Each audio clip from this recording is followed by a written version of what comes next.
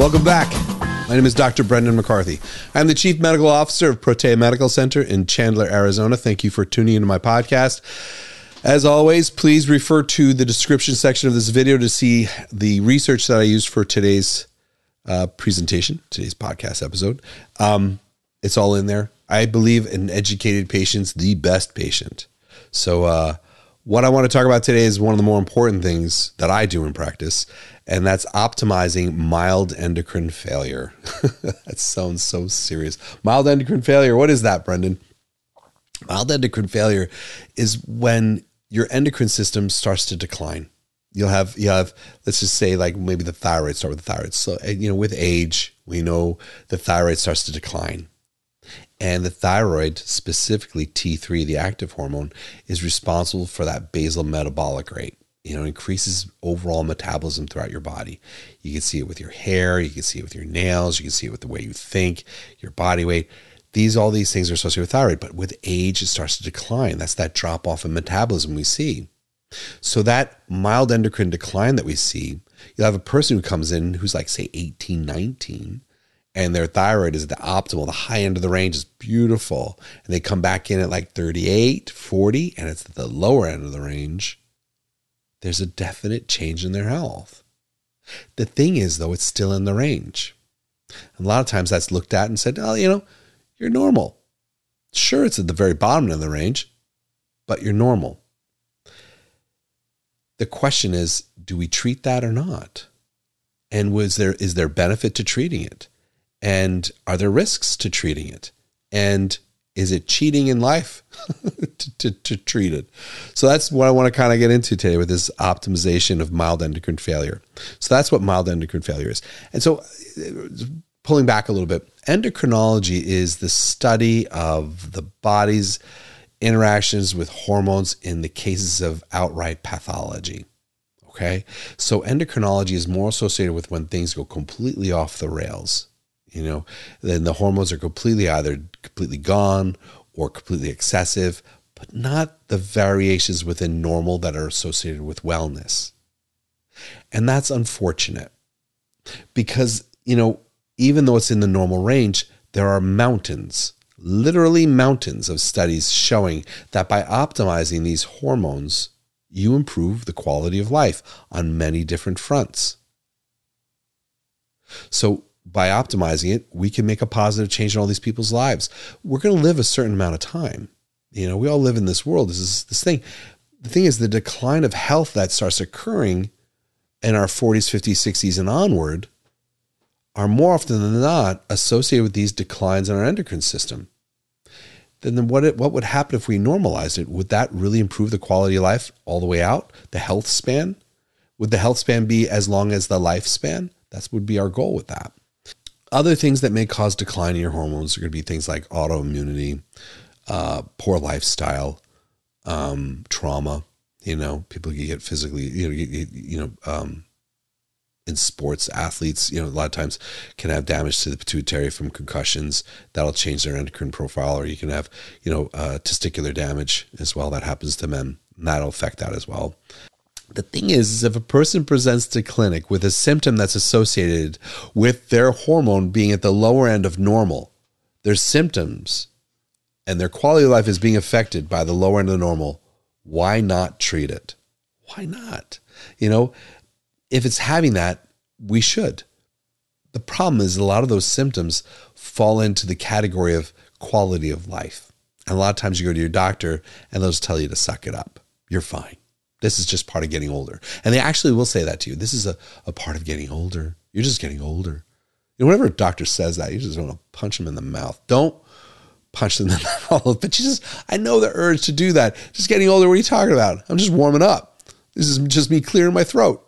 The other thing they'll do in those situations is just want to pop you on a pharmaceutical. Those symptoms, I have a drug for that. Why not use the hormone?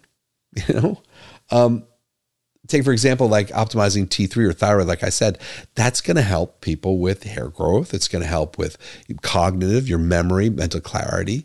It's going to help reduce risk factors for mortality associated with a cardiovascular event. That's true. Having your T3, your free T3 above 3.2 has been published to benefit you just in case you have a cardiac event. If you're above 3.2 for that T3, you're safer. You're better. That's in my citations. Why not? Why wouldn't they want to do that? Well, a lot of those symptoms, your doctor's like, this is part of aging, mental clarity, getting dull, gaining weight with low thyroid. That's part of aging. Your hair thinning, that's part of getting older. You're supposed to have that. So a lot of times, again, they'll tell you just suck it up, or here's a prescription for that. Other ones is going to be like optimizing progesterone, which is the cornerstone of my practice. And that population is so unloved and neglected in medicine. And I see it in your comments. They'll come to clinic and they have their mood is an issue. They have, their breast density, they have breast pain. They're going to have anxiety, mood swings. You have depression, sugar cravings, insomnia. You have cases of headaches. You have PMS, PMDD symptoms overall, endometriosis. All of these things will present to your clinic.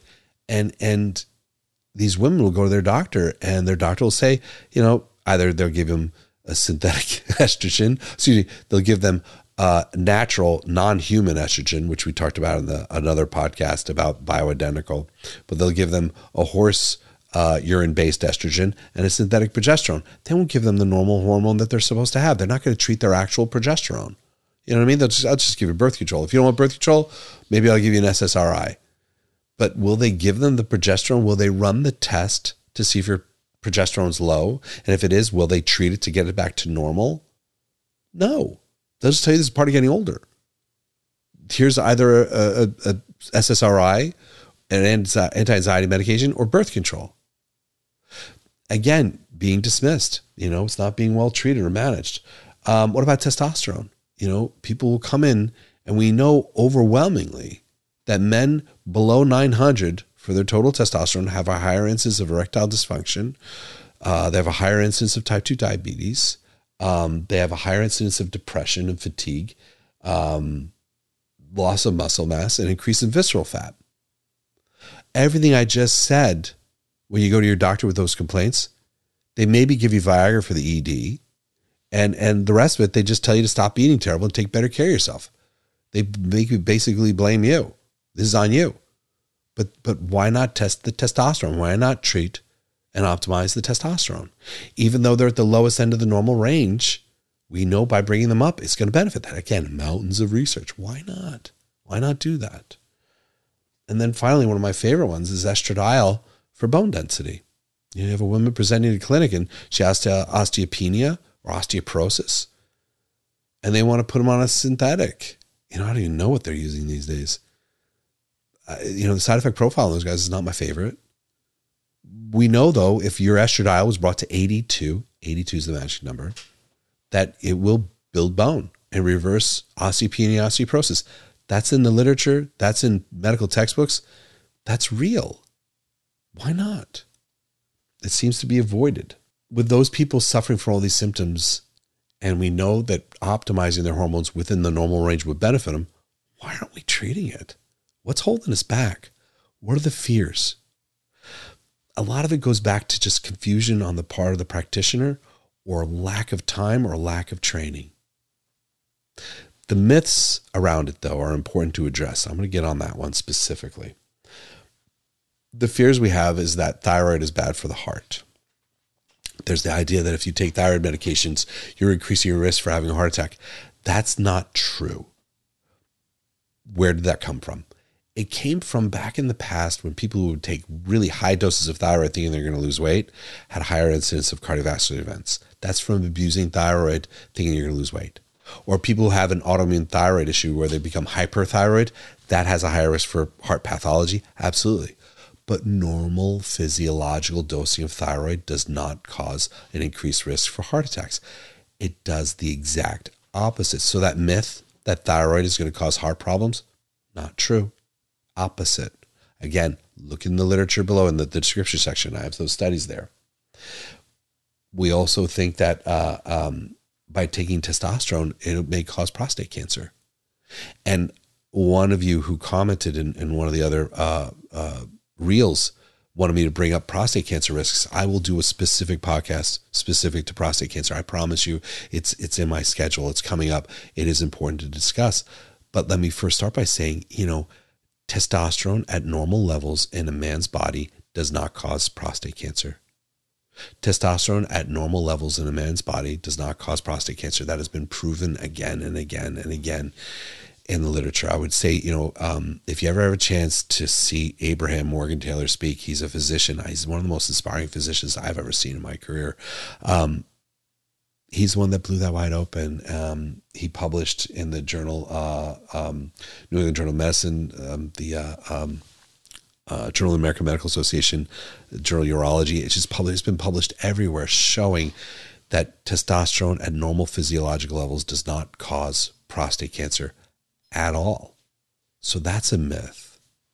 What about testosterone causing guys to get angry? What if I gave you testosterone, buddy, and you all of a sudden just start, going crazy and driving around and flipping people off and road rage and, yelling at your family and stuff? Is that true? No. Studies are very clear that testosterone does not cause rage in men. Specifically, it does not. It's generally the deficit of progesterone and serotonin with a man who has normal levels of testosterone that causes that. It's not testosterone. Testosterone does not cause that in men. There's a whole body of research against synthetic progesterone causing breast cancer. That's true. Synthetic progesterone does cause breast cancer, but not bioidentical natural. Bioidentical and natural progesterone causes cell death in breast cancer cell lines. Bioidentical progesterone causes cell death in breast cancer cell lines. That was my dog, Jabulani, by the way. We're filming at home. This is my house. This is my library. It's my dog. Bioidentical progesterone does not cause cancer. It prevents it. Synthetic medroxyprogesterone acetate is linked to triggering it. Okay? That's, again, in the citations. All the concerns that tend to be brought up regarding optimizing hormones are all myths. And there's no research saying that they cause that. But there is research saying that by optimizing it, you improve a person's quality of life. The overall majority of research supports it being used to optimize your wellness and to reduce your risk of other pathology and improve your quality of life as you extend your life outward. So optimizing it is critical to a long, healthy life, in my opinion. The catch to it, though, and there's a catch to it. You can't just take it randomly. And you can't have your doctor prescribe it inappropriately. It is so incredibly important to know that just introducing these hormones in your body, these are medications that are important to your health and your wellness. But if they're too high, that's not right. You need to always be precise. So lab work needs to guide us. Your physician should be running lab work regularly. In my practice, I'm running my labs every 6 months with all of my patients, unless there's something changes. Sometimes a patient's quality of life changes. Sometimes their stress levels go down. Sometimes they make a positive change with their diet that we've been advocating. And all of a sudden, their body responds by making more thyroid naturally. That's awesome. That's the best. So I'm running their labs, and all of a sudden I see their lifestyles changed.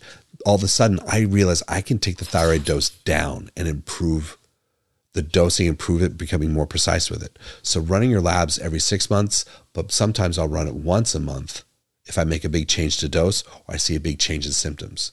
But ultimately they're kept on a 6-month cycle for labs with the occasional 1 month out quick lab to make sure everything is fine with an adjustment or with a symptom change or quality of life change. I guess the take home, I want to make sure you know that there's no need to suffer through mild endocrine failure associated with aging, or in some other cases, we mentioned earlier, from a trauma or from autoimmune, or in some cases, endocrine disrupting compounds, as we mentioned in a previous podcast. You don't have to suffer through that. There is hope. by using these things to optimize it, so long as we do it in a safe way with lab work, it really can extend and improve your quality of life. I hope that was helpful. As always, I look at your comments. That helps me guide me on what you like to see and what you don't like to see. Please like, share, and subscribe. And then I will see you at the next time. Thank you.